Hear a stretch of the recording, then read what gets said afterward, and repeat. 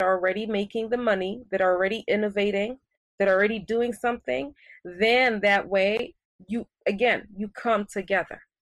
You got to be able to come together because you're going to come in with another solution to something to a pre-existing problem. And this may be a question that you answer. You might need a little research, but Mm-hmm. where can those people find those partners? Because I already know I want to have you on another show Okay. of a client we represent from the African Diaspora News Channel. But do Right. you know of where they can go through a Google search or a link, or can they go on your platform and say, "Hey, I'm here to help"? Connect me. Yeah, you can write to at Let's Bonga. You could go onto the platform and write in, or you could just write to us bonga at capitalfm.co.ke. What we will do is we will forward it to our partners because we have partners, and another avenue is to just Google I'm going to Google it right now as we talk. Psychologists, I think, Association of Kenya, and then take it from there. Yeah, Kenya Psychological Association. Um, Take it from there. They've got the Kenya Counseling and Psychological Association. So they talk about training, research, practice, and advocacy. Look at hospitals, at which the different hospitals in which you can write to, because look, Kellen, I know there is a need. I can even hear it in your voice. There is a need to come and like do something, and that's kind of like where we're at. And because we were not professionals, we teamed up with them. But if you have technology, you can sort of share even a work with, then that's another avenue, because then that's something that you can come and share or partner with somebody to do something similar, because not everything can be done on the ground. If there's gonna be hurdles and roadblocks for you to be on the ground, you've got to work a way around that. You've got to be innovative to be able to help in different ways. Definitely, definitely. And since you brought up technology, could that be something where, you know, if you could partner with someone there, and because a lot of therapy on this side is being done just by the computer. I mean, people are talking to, their therapist or their counselor through the computer. So I think that, if that would be legal, that could be something that changes the game. But I want to go back. But because I could hear someone trying to reach out to you who's Yeah. like, hey, I've worked with this population, but in your experience, what degrees and qualifications? Because here, counseling, I've seen Hmm. counselors in facilities, especially with like drug rehab, where it Hmm. was former addicts and they had no college, but because they take them through extensive training, they were able to, be drug counselors because they had lifetime experience. So in Kenya, what do you see would qualify somebody to work with this population as far as degrees and, different certificates? I think, like what you just said in terms of training people to be like maybe a peer trainer or a counselor. I know that my co-founder Muba was trained by one of the leading psychologists when he was younger, and they were going to schools and giving this kind of counseling to to the kids in schools. So that is something that can be done, where you do have like a training program, um, and you come and train people, and then they're able to pass on this kind of education, and scale it out as far and wide and as deep as they can. So that is something that can be done. On another level, yeah, people go to school for it. People are in school for 4 years to become counselors and psychologists. But there you go. It depends how in depth do you want this to be. Do you want it to do it for life, or do you want to have it as a skill? So I think that's what you need to sort of pick and choose. Yeah, yeah. And as far as insurance, because that's Hmm. where a lot of people pay for that service Hmm. here, does insurance pick that up? And, do majority of people have insurance through their jobs in Kenya? Majority of people do have, I think it's part of the law that you have some form of health coverage, and there is a form of universal health coverage that's coming into play. We have something called it's National Health Insurance Fund, so you pay a certain fee. This, even if you're not employed, you can have this, and it allows you to go to hospitals or facilities and get treated, and you pay a fee to the government, and the government allows you to go to this hospital. So it's not as it's not as far and wide as what they have in the UK, but we're getting there. So you would be able to get some treatment. Workplaces, yes, but not all insurance covers used to cover mental health. I don't know that they do. I can only tell you like from our in our company at Capital FM, because of what my co-founder went ahead and did, and he lobbied for the mental health to be put on the health insurance cover. Then that's when that changed. So now, does that happen all across the board? I'm not too sure about the answer to that. Okay.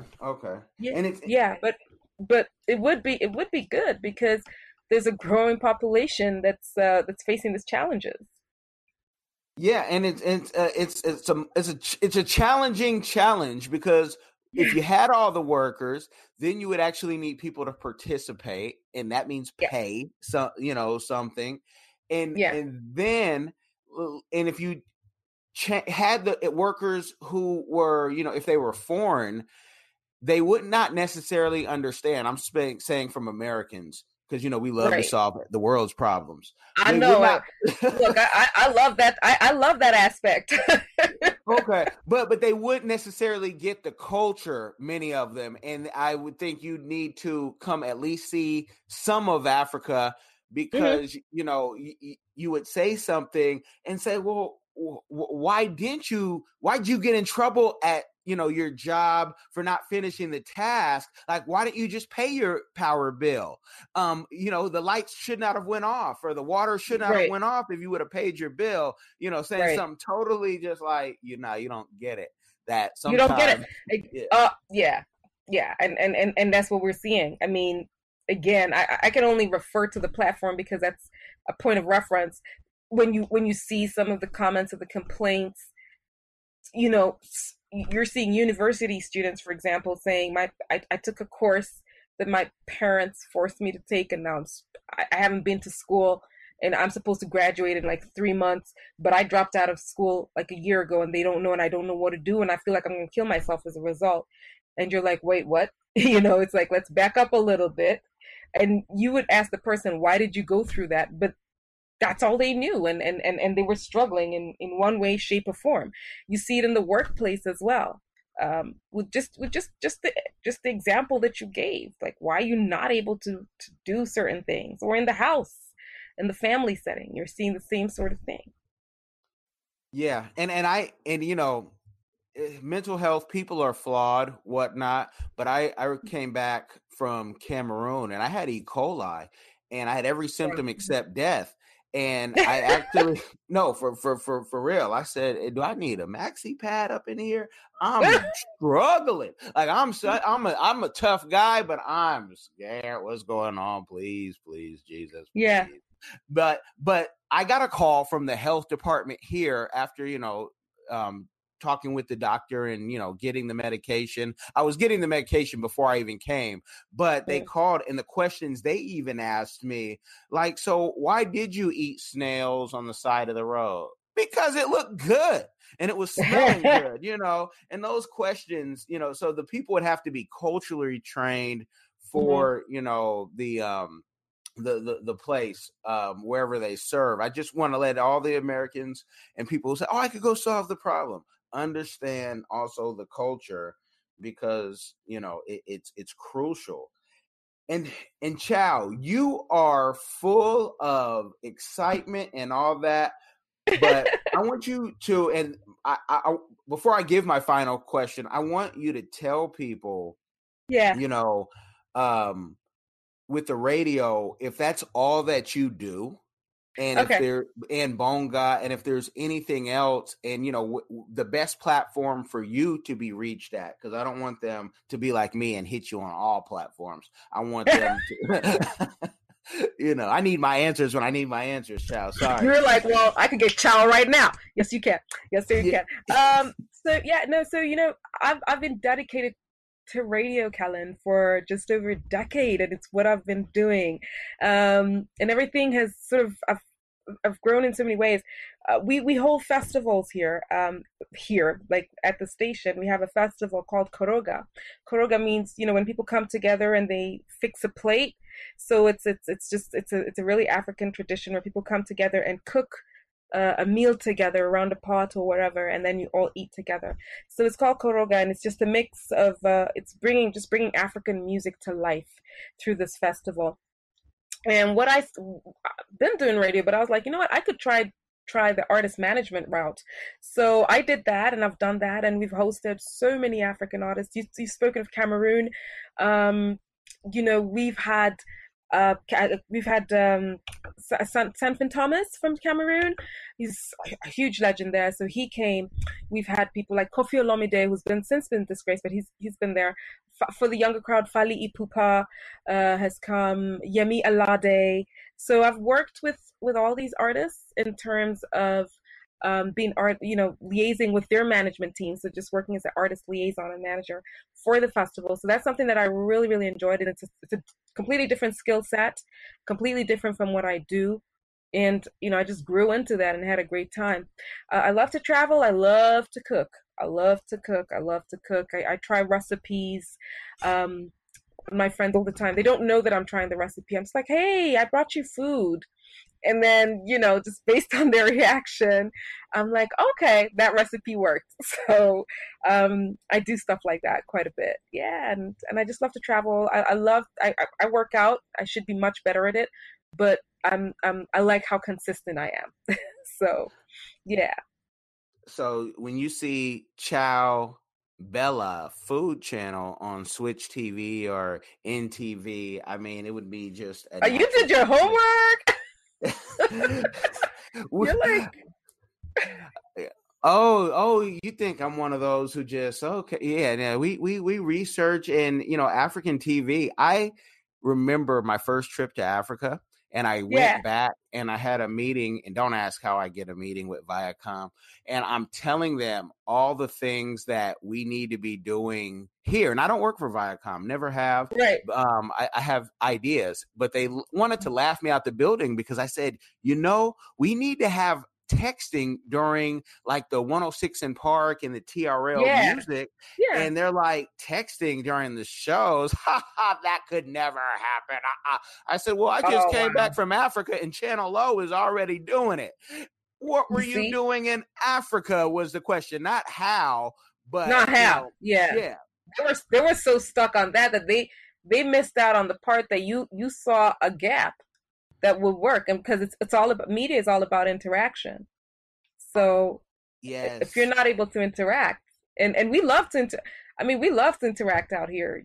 I'm on the shows. I have to be on a studio WhatsApp line. I have to be on do maybe an Instagram live feed. I have to all these sort of things. You've got to be able to interact with your listeners at all times.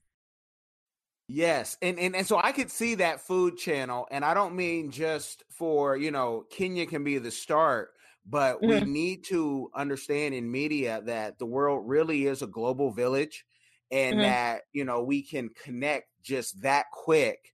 That I should be able to watch, and I can through platforms like YouTube and other platforms that capture international, but we should be able to see and be able to watch whatever we want to watch from around the world for free, pay with our eyeballs, are very low price, because your show can start in Kenya, but it can educate in America, in the UK, in Australia, etc., especially because you're traveling. Chow being the Andrew Zimmerman of food, because what I don't see, and you correct me if I'm wrong, but but you travel enough where you'll be able to correct me if I'm wrong. I see American shows can be shown everywhere. They're in Iceland, they're everywhere, but we don't see an African House Hunters done in the same type of clean format. We don't see You, that. Yeah. yeah. So yeah, tell me if I'm wrong. No, you know what? You're so absolutely correct. I mean, so many, there's so many things that we can do. Um, and who says house hunters just has to be American? There's people house hunting here too. You know, it's Yeah. just a matter of production. It's a matter of putting it together, keeping the costs down, and just having the right amount of content. And you're absolutely right about being able to view content from around the world for a very limited amount of money. And now we have IGTV. I think that's remarkable. Um, Jada Pinkett Smith, they have the Red Table Talks. All you need is a Facebook account. you know? So you're right. There's absolutely no reason why we cannot innovate on our side of the world and put it out there. I guess the question would be the distribution channels, and that could be a completely separate conversation. But how do we make sure? How do you ensure that that gets distributed or gets out there? For example, and I could use the example right now, Kellen, because we're speaking. I could use the example of, for example, Bonga. How would I ensure that it gets out there, because it's something that we're doing here, and it's indigenous to us, but it solves a global problem. How do we ensure that people in your audience are like, hey, we want to connect with them. How do we connect with them and see how we can partner with them? It's that Well, sort of thing. yeah, we're definitely going to continue the conversation after, because I do have a couple ideas. But with this, it is so personal that you Okay. have to make sure you have the manpower to be able to expand, because if you get an overload, if then everything is just wiped out, because it's like, wait, Yeah. we got 100,000 people on this platform. And we only have so many mental health professionals. So it will take Right. partnerships and, even students who are looking. There are people here with these degrees who cannot find work, and that they could work online. Maybe it's not the same amount of money, but even that, you give me 2 minutes. We like to solve those problems, and we're consultants and PR folks at the end of the day. So that's just how we're wired. But I would say this, folks, you heard it first, that's a soft yes, that Chow will start filming her cooking and sharing it with the world. And I'm gonna tell her, she's gonna say, "What? You just put me on the spot." Yes, I did. I was gonna say, it might not just be cooking. It might just be follow. I don't know. Maybe something to do with me. Who knows? But let's put it out there. There's gonna be something. Yes, because it starts with us. Black people run Yeah. entertainment. When we are on any shows, we run it, but we need to create, and we need to do the admin part and start from Right. A to Z, because we just can't wait for someone to give us a check. We're at a place where we can create the Right. check and hire who we want to hire, because I love hiring folks that look like me. I like Right. hiring people who think like me. So even if they don't look like me, they think like me, and that, they know how crazy I am. I know how crazy they are. And we're not, we're going to be, part-time crazy together, but we're Mhm. building, because that corporate stuff, at least for me, is why I'm an entrepreneur. I don't want to be in your box. I am drawing outside the lines since 1981. So, so that's, I came out drawn, You came out drawing. You're like, yeah. I'm done. Yeah, I don't fit in, and I don't want to fit in, and I don't always want to wear a suit, but what I wear is custom, whether it be African wear or a custom t-shirt, whatever. So I want to end on this, and we love to end on this. And you've talked about it all through this show. So, you give me your best answer. What is your community give back that you're doing, which is obvious, or that you want to do in the future? All right. So the first one that I'm doing right now, of course, is the mental health. And the second one that I want to do is I want to be able to get back into my in the counties, which is in the countryside. Um, in Africa, we have what are known as tribes. So I want to get back into not the tribe, but where my grandparents are from, and help uplift the youth there through a series of programs, whatever I can. I just, even if it's through entrepreneurial methods just to hear what it is they want to do and be able to uplift them. I'm currently doing that for a cousin of mine, and got her started with something. And my vision for her is, I just don't want you to depend on anyone anymore. I want you to be independent and take care of yourself. You're facing problems, but you can't keep asking for handouts. So with this, I want this seed money.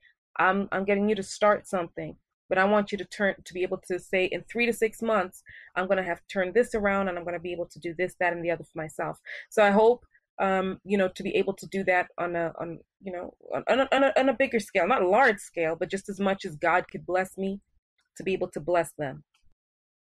Amen. In Jesus' name, amen. Amen. Yeah. I thank you, Chow, for the time. We are going to talk, and I'm going to be bothering you a whole bunch.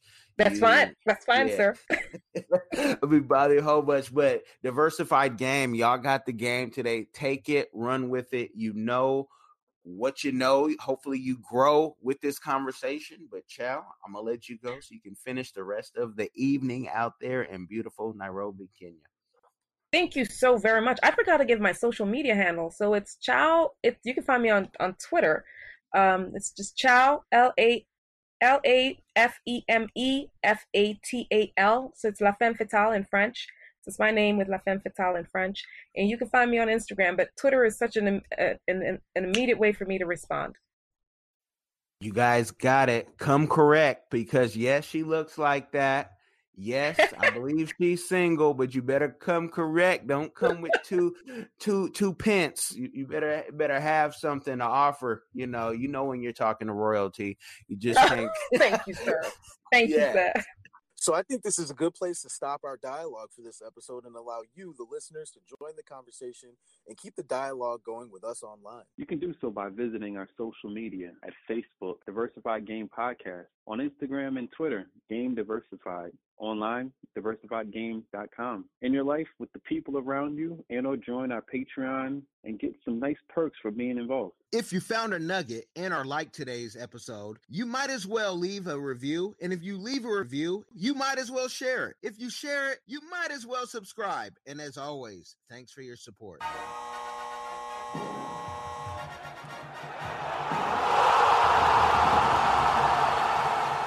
Thanks for getting in the game and listening to the Diversified Game Podcast with Kellen, Tyson, and AL.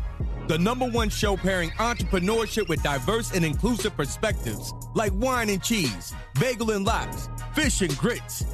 Be sure to visit diversifiedgame.com for all the good stuff. Join in the conversation and discover more content.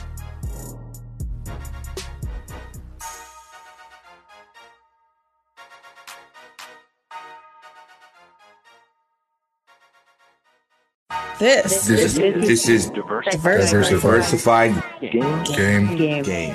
A podcast giving entrepreneurial advice from a diverse and inclusive perspective with Kellen. He may agree, he may oppose, and it's more than just race, it's about, ideas. Tyson. When you're going against the odds, you've got to be creative, you've got to innovate, you've got to stand out. And AL. Focus more on execution and application and less on excuses. So, let the game begin.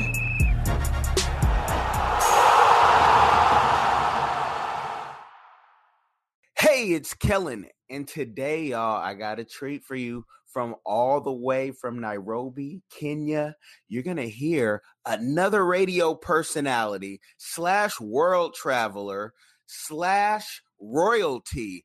The things that you hear, I'm not responsible for, but I know that Miss Chow Tole is going to give us the game on not just mental health and what it is to be a woman who's a world traveler in Kenya, but she might even put some game where you can make some money. Chow, welcome to the show.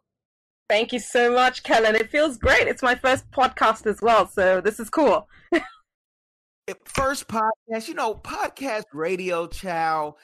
I say it's the same thing because for a decade, with different radio programs and podcasts, we've been saying, come on, radio shows, you need to do this, you need to do that, You need to record, and so you're not going to get away with, this is my first time, because you're going to wear this microphone out in the audience. I know.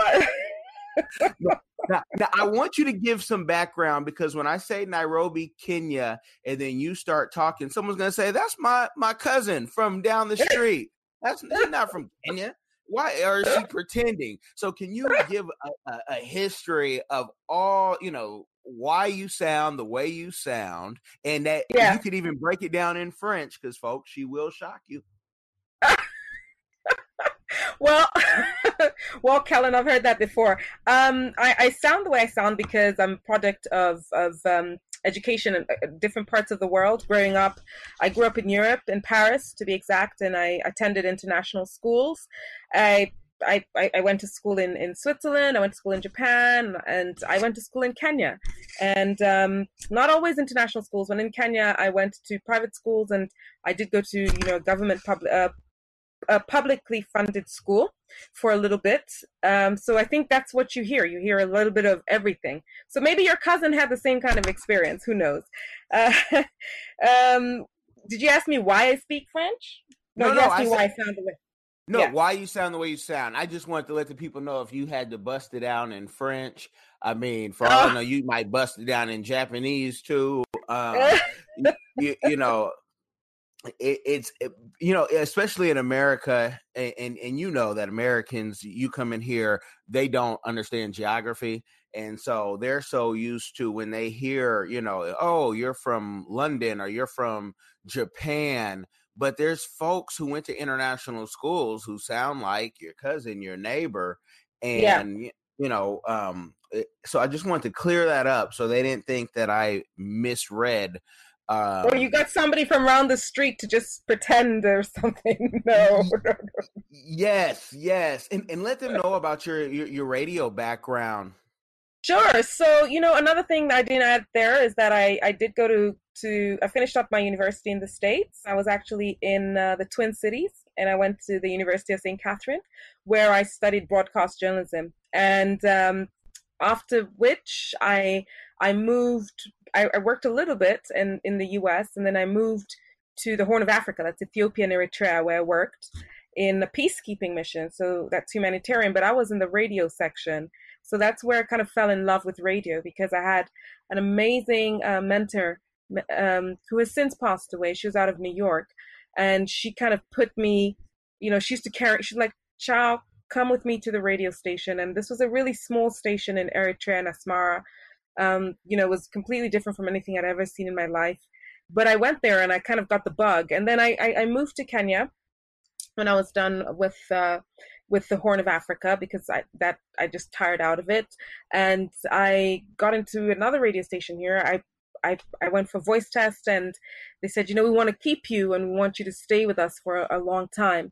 So that's exactly what I did. And I started off in radio at Capital FM, which is where I've been for the past 11 years, and have been having a great time, done various number of shows.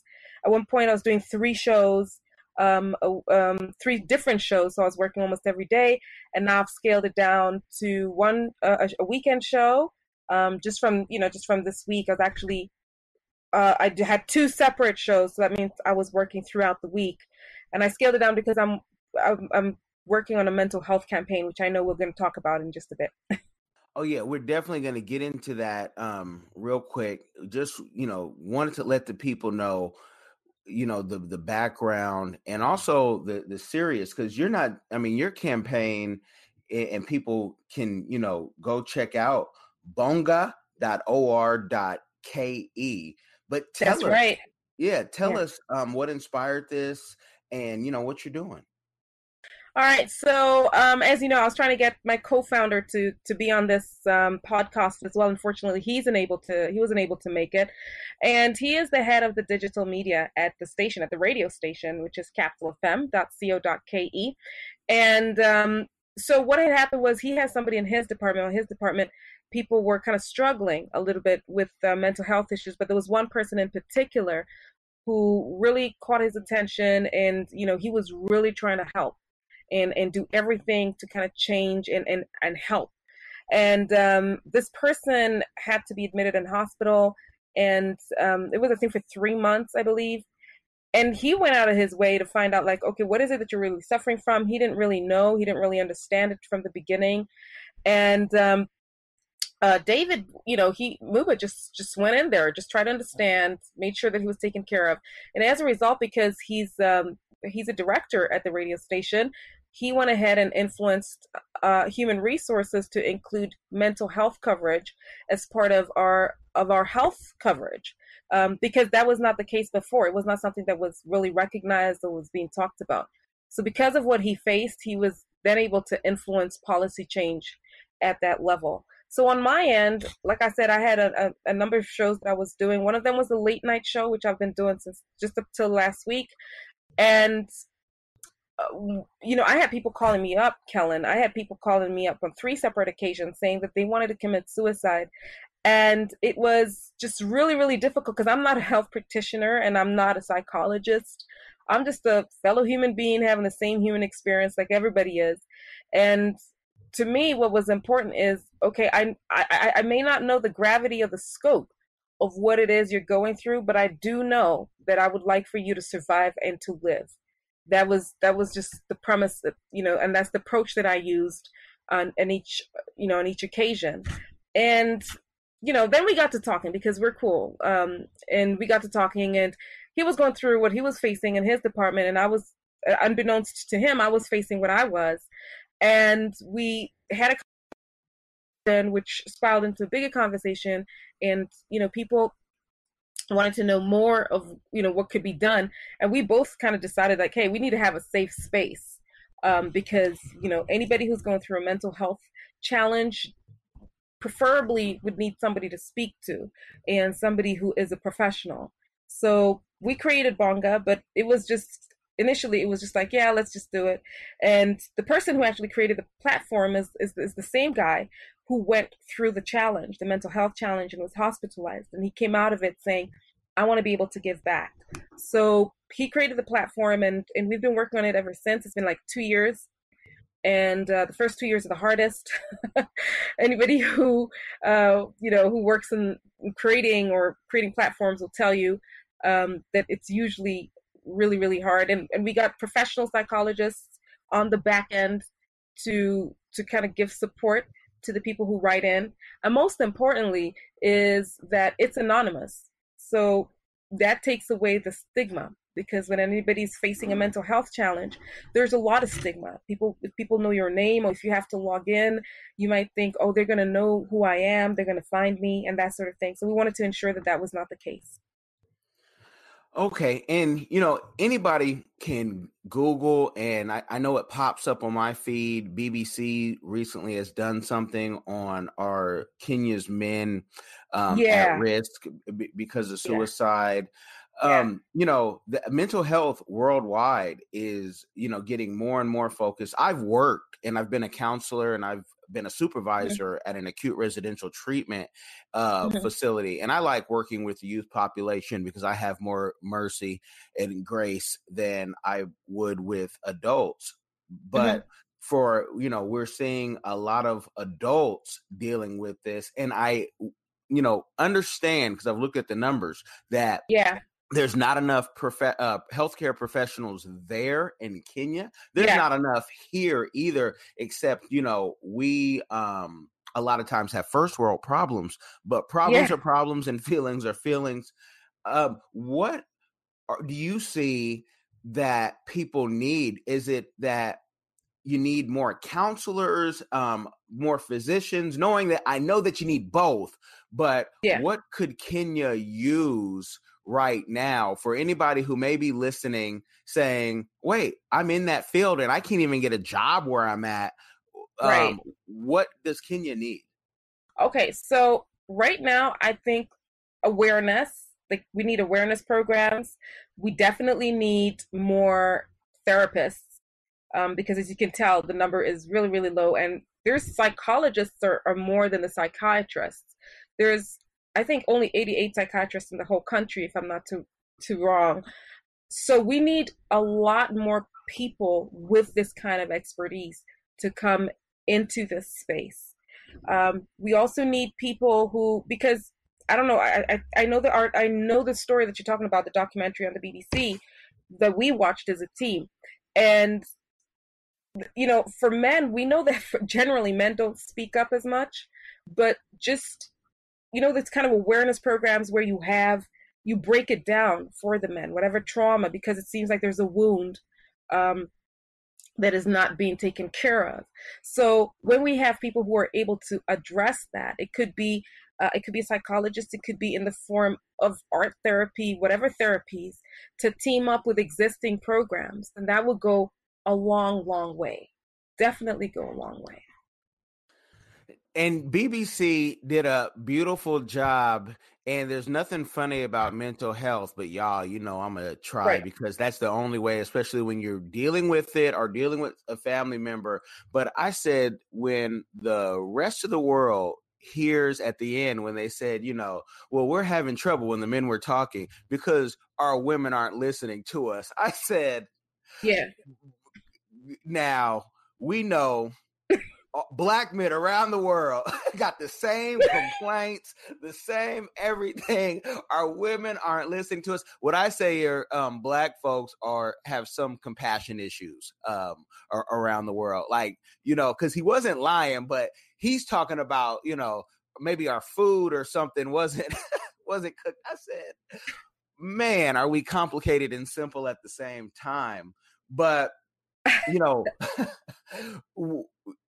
if what is the average salary for someone in that space? I know looking up, like, doctors were making like 127 KSE a month, but those were like doctors. What about the counselors, the different therapists, and what type of qualifications do you need to work with this population? All right, so I mean, doctors make a lot of money in Kenya. They don't always list how much they make, but I think the more specialized you are, the more you make. I'm just going to give a roundabout figure if you could do the math. Just to get just to go see a doctor, you're paying about $35 in consultation fee, and this is for a country that does not have a very high GDP. So that's quite expensive on our end. Counselors probably are making about $1,000 or $1,500 a month, but then the cost of living is not as expensive, for example, as the US or in the first world. So in a place like where the documentary was shot, that's out in the countryside, and we call it the counties. So it's much cheaper. I want to just paint a picture for you. You could get a full meal, just out of your garden. Because you're not paying for the food. You're growing the food. You have a cow, so you're getting the milk for your tea. So all you're doing is you're buying tea leaves and sugar and salt and oil, and you could do that for about $10 to $15, right? And you have enough food to last you for quite a bit. I'm going to say maybe 2 weeks, because you've bought all these ingredients and you've got everything else from your farm. So the further into the countryside you go, the less expensive life is. But then, there's also other challenges, like health challenges, for example. In the city, like any city in the world, we say Nairobi's like New York. I've been to New York, so I could tell you it's pretty fast and everybody's moving. Life is way more expensive. There's people who are paying rent. So no matter what you make, you always have somebody trying to get a side hustle. But if you were an expatriate, if you were coming in from the States, you would most likely have to be paid way more so that your standard of living is kind of equivalent to where it is that you left. I don't know if that answers your question. No, that definitely answers my question. And is there any movement that works with mental health care professionals that are coming, foreigners, to help them, if they say they want to move? Because right now we're seeing so many people on Instagram. It's like every day people are going to a different country. They're moving like chow, just, hey, I'm here, yeah, I'm there, and I'm saying like chow, like you've moved in your life. Are there any programs out there if someone say, hey, I'd love to give that a try for a year? Is that possible even? I think the best way to do that, especially if you're in the US, is to liaise directly with the US Embassy, because they will give you a list of verified or people that they know would work. I know that USAID takes people in and then they kind of move you around, but if you're looking more in a private setting, then you would look to possibly hit up the hospitals directly, or I don't know, like with what we're doing with Bonga, because we're online. We, if you write to us, we would probably be able to direct you and see, hey, who is this that these people can work with, because we're working with verified counselors. So we would put you through to them, and because that's their world, they would then be able to work around that. You see, so you have to have a bridge that will take you to who it is you need to work with. But are there programs that exist? I'm pretty sure they are. Kellen, just the other day, our president said that he wants something drastic done about the mental health issues. And one of the things that we're doing as Bonga is we're working with a legislator who's putting legislation together to change the law around mental health, because right now there's not a lot of rights that people who have or who are struggling with mental health issues have. So we're working with a legislator, and we're looking to get into the school system as well, to put Bonga into the school system so that we can arrest these cases before we have the much older men. You're talking about having more compassion for younger kids. We want to get the kids within the school system and work with them from there. Yeah, and that compassion, I mean, and I've traveled, a good amount, and I always see, I tell people, Black folk are similar to the same everywhere you go, because growing up, I'm from Oconda. You know where Oconda is? No, where's Oconda? That's Oakland, California. That's just after Oakland. You're from Oakland. Okay. Yeah. And in Oakland, in the Bay, the same way in New York and everywhere else, it's hey, if a teacher or someone would tell you your child is crazy, that mother, that father is going to say, that boy's not crazy. You're crazy for thinking that. And there is a problem here with overdiagnosis, because we have 5-year-olds who I've given lithium to, because it was the doctor's orders. And I would say, this boy, nothing's wrong with this boy, but he doesn't have parents, or, especially if someone is in a group home because they don't have parents, or if they are troubled, they think just giving medicine. So there's an overdiagnosis here, even though there's still a problem. And then with Black folk, it's, you can see this worldwide. Well, we just need to pray for them. And yes, we do need to pray, but sometimes people do need medication. People do need therapy, and you need to get up off your butt and go get it to them, because, you have the pastors who will throw out the medication and you don't need that, because, that money needs to go into that collection plate. But we need to stop making excuses and downplaying, because we can tell that people have serious issues. Now, I don't know in Kenya if it's like America. Most of our jail population, no matter what color you're in, are incarcerated. But in Kenya, what are people doing to self-medicate, and is crime rising while mental health is rising? All right, so what are people doing to self-medicate? Alcohol, Kellen. People are, we're finding even off of Bonga, in terms of the data that we're seeing and the answers that we're seeing, as people are drinking their problems or their sorrows away. In Africa, everything is very community based. Everything is just community. We're around the community. So because of the stigma, you're not going to ever say that I'm suffering from this, or I'm going through this, especially for men. So you just meet at the bar and you'll drink. And the next thing you know, you're drinking 3-4 times a week. You're drinking the entire week. And that's what's happening to you. And that's what's happening for you in terms of, in terms of medication. So that's how you feel like you're dealing with the problem, but you're really not. in terms of the jail population, the mental health and the jail situation here is not exactly linked. You wouldn't draw a direct link to it.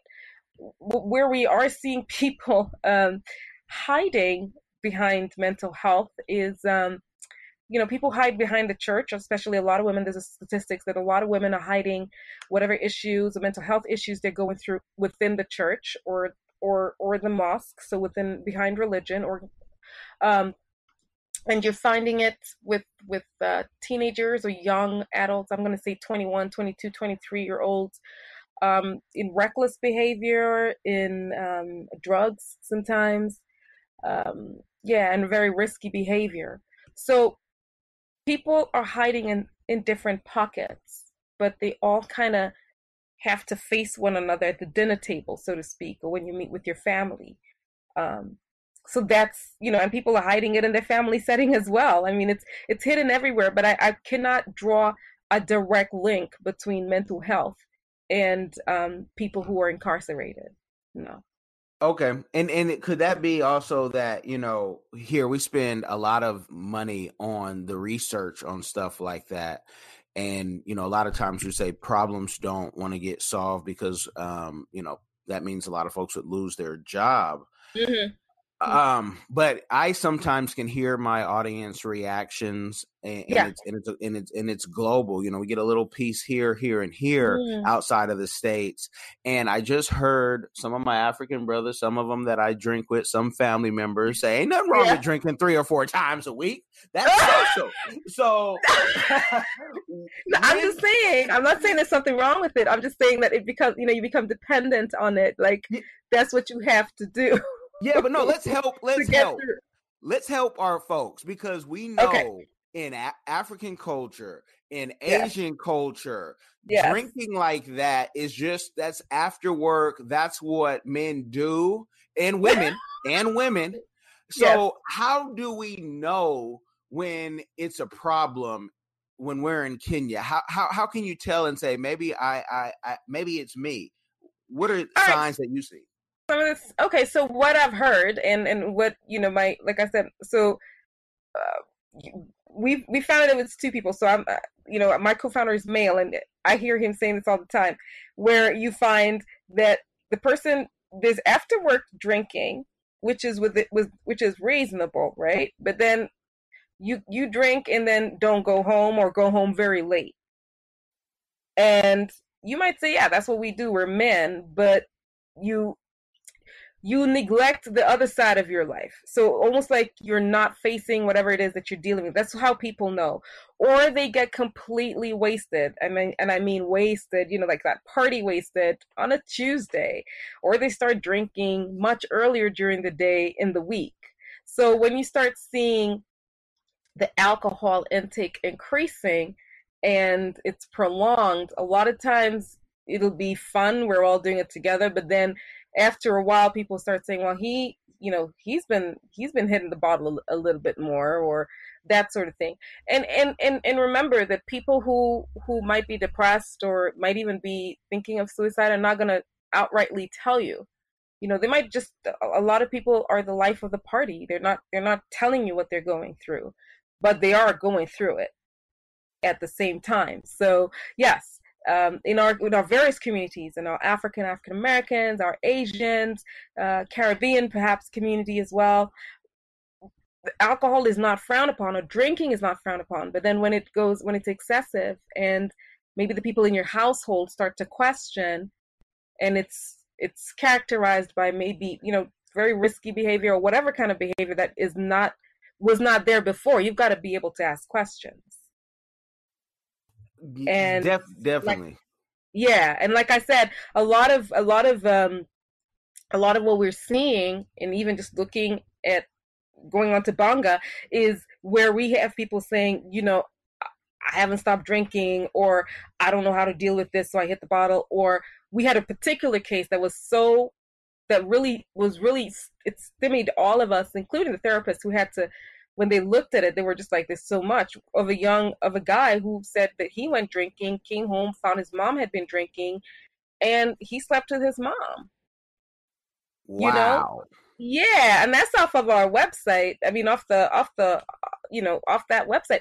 And it's like, even when the therapists were looking at it and trying to address it, they were like, "There's so much going on here. Like this is like the drinking and sleeping with the mom is the end product of so much more." You see, well, so a lot of people are hiding it, and that's why I said there's a lot of covering up. There's different layers to it.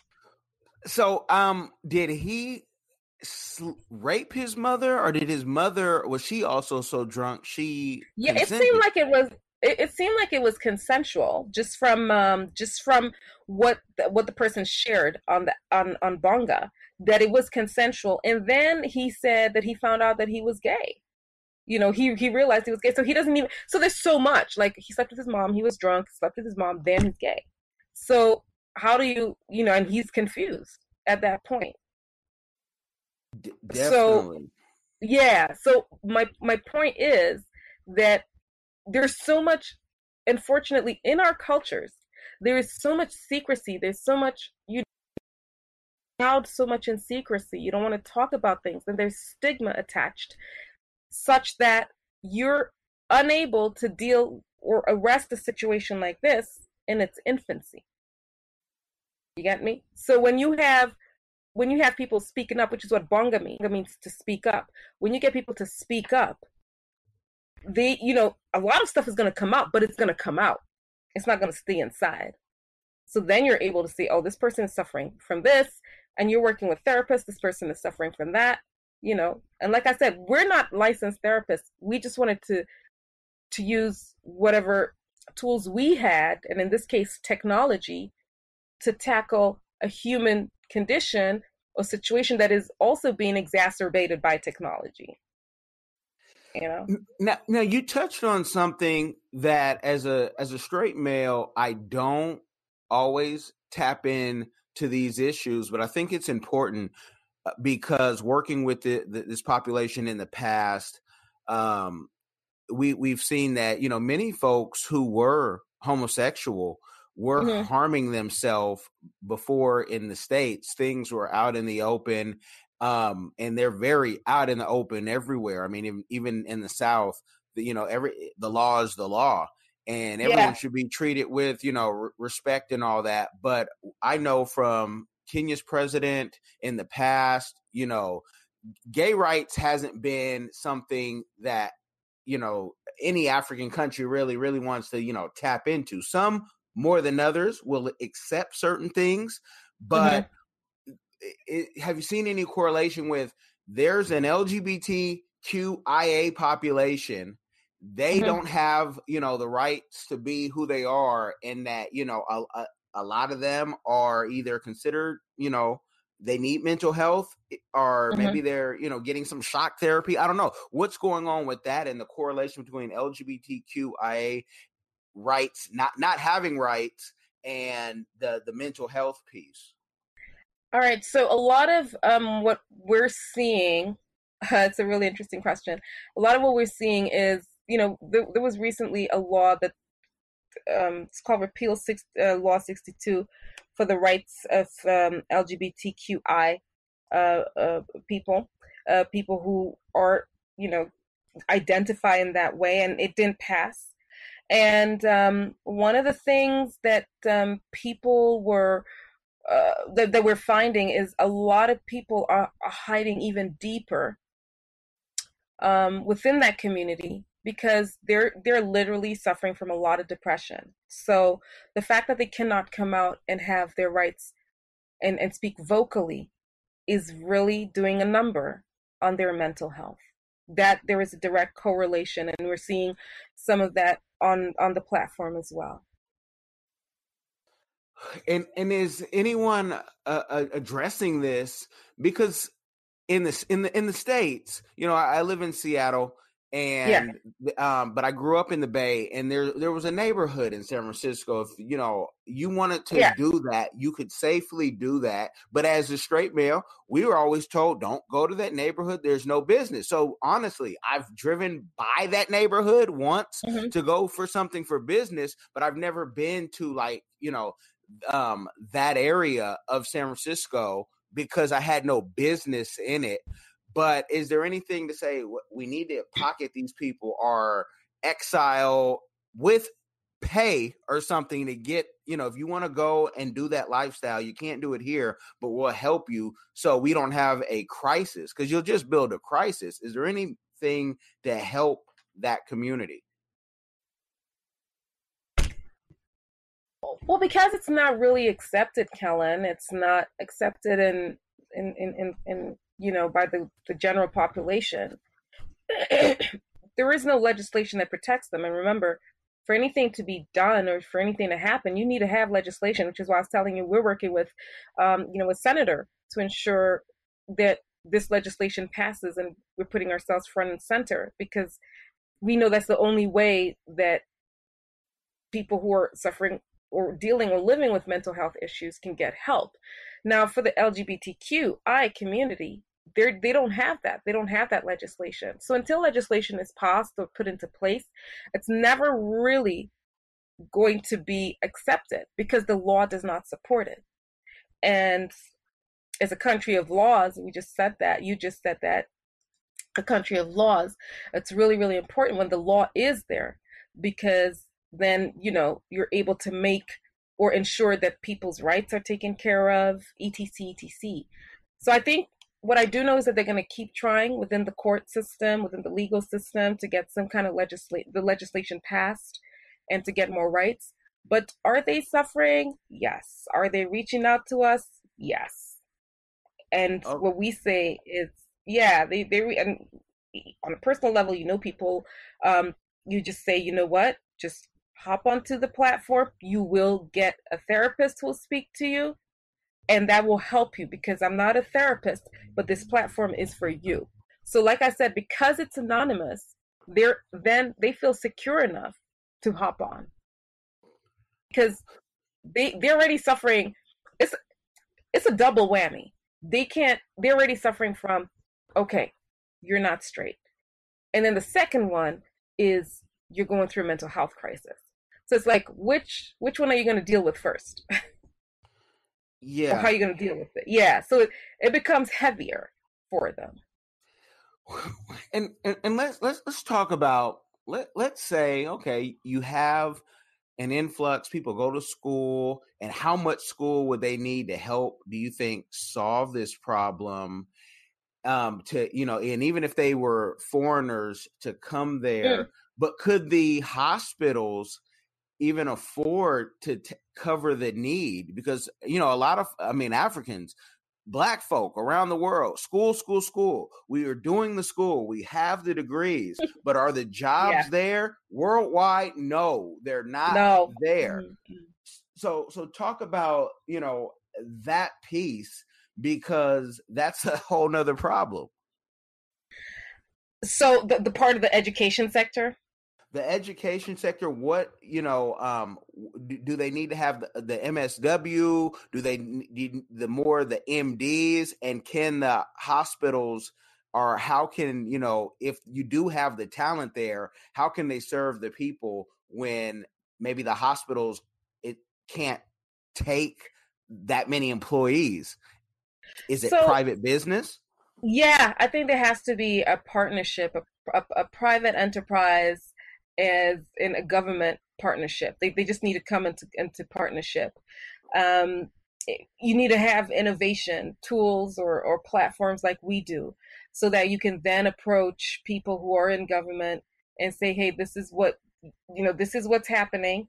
We have a solution. It needs to be solutions based, as opposed to just, as opposed to what we're seeing right now, which is just, like you said, school. This is the way it's going to go. This is the way it's going to happen. And this is the end result. It can't always work that way. That's not feasible. Neither is it tenable. So, we need to be able to see, it needs to be done differently, I think, is the best way I can put it. It needs to be done as a combination of different sort of events. So we have the legislation on one side, we have innovators, we have Kellen and people who in the States are looking at, okay, I could come and do this, but what is it going to cost me? And how am I going to survive? Because, you've got to be able to survive if you want to volunteer and do this.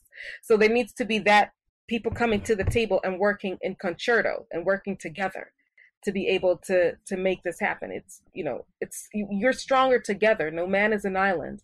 So if you come together in a round circle, you'll be able to make something happen. Yeah, because I would assume if folks can't get help at the hospital, the only other option, is the church. And, and that could, if your pastor is qualified, that could be good. But a lot are not, though. It's so funny that you say that, because a lot are not. I mean, what we're finding, again, I'm going back to the platform because that's where the data for us exists and where we find our truth in terms of these are people we don't know and they're telling us.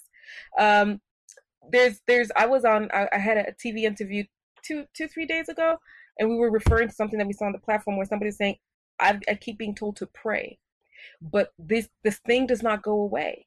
So, you need to go to the pastor and pray, or go to church and pray, or go to the mosque and read the Quran. The reason why you're facing all of this is because you're not spiritual enough, so you feel like there's something wrong with you. Automatically, that there's a problem because you're facing a mental health issue. So imagine to then be told that you're not praying enough or you're not spiritual enough. It's again, you feel even like if you had gone 3 steps forward, you go 5 steps back, because there's just no way of being able to get out of this, being told to pray yourself out of it. And maybe that's what your pastor is prescribing, which is fine, but it's not the only solution. Whereas what I'm hearing you, Kellen, say is if your pastor is qualified. So not a lot of the pastors or the religious leaders are qualified to be therapists. They're qualified to be spiritual leaders or pastors or priests or imams, but not to be therapists. So that's where the problem comes in, because somebody gets pushed further down the hole, so to speak. Yeah, and countries suffer. And that's it, worldwide. When you don't solve one problem, it spreads. And then, it has to hit a certain population for people to say, oh, it's an epidemic. We see that here with, drugs. It's not an epidemic in the 80s when crack cocaine was running through, the hood. Now it's an epidemic because Timmy, Johnny, and Rachel are all using, meth. And so it would almost seem like in Kenya, maybe it would have to hit the more affluent people who can afford, to ship kids out and go here or there. But exactly.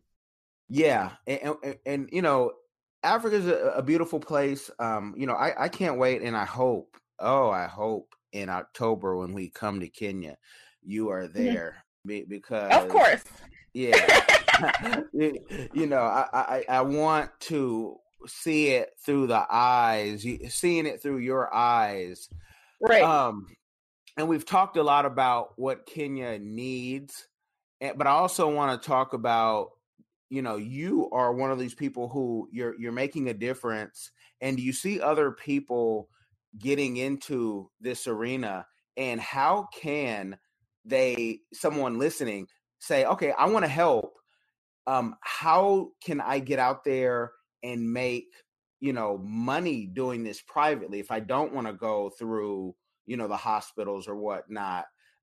Are they even allowed to treat people in Kenya? Because, you don't want a whole bunch of folks, with ill motives trying to prescribe drugs. I don't know who can prescribe drugs in Kenya, the type of drugs for mental health, whether it be lithium, Adderall, whatnot, or can you get that at the pharmacy? Oh, so no. So you've got to be licensed.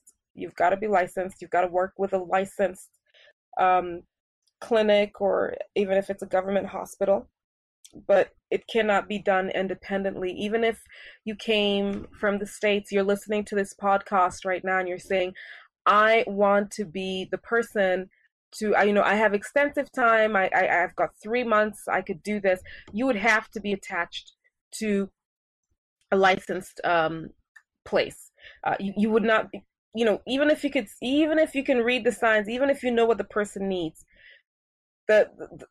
you cannot do it independently. You cannot go get this medication without a prescription, and the prescription has to be from a licensed facility.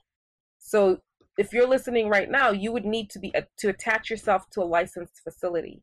Can you come out and help in other ways? Absolutely. How would you make money? Team up with people that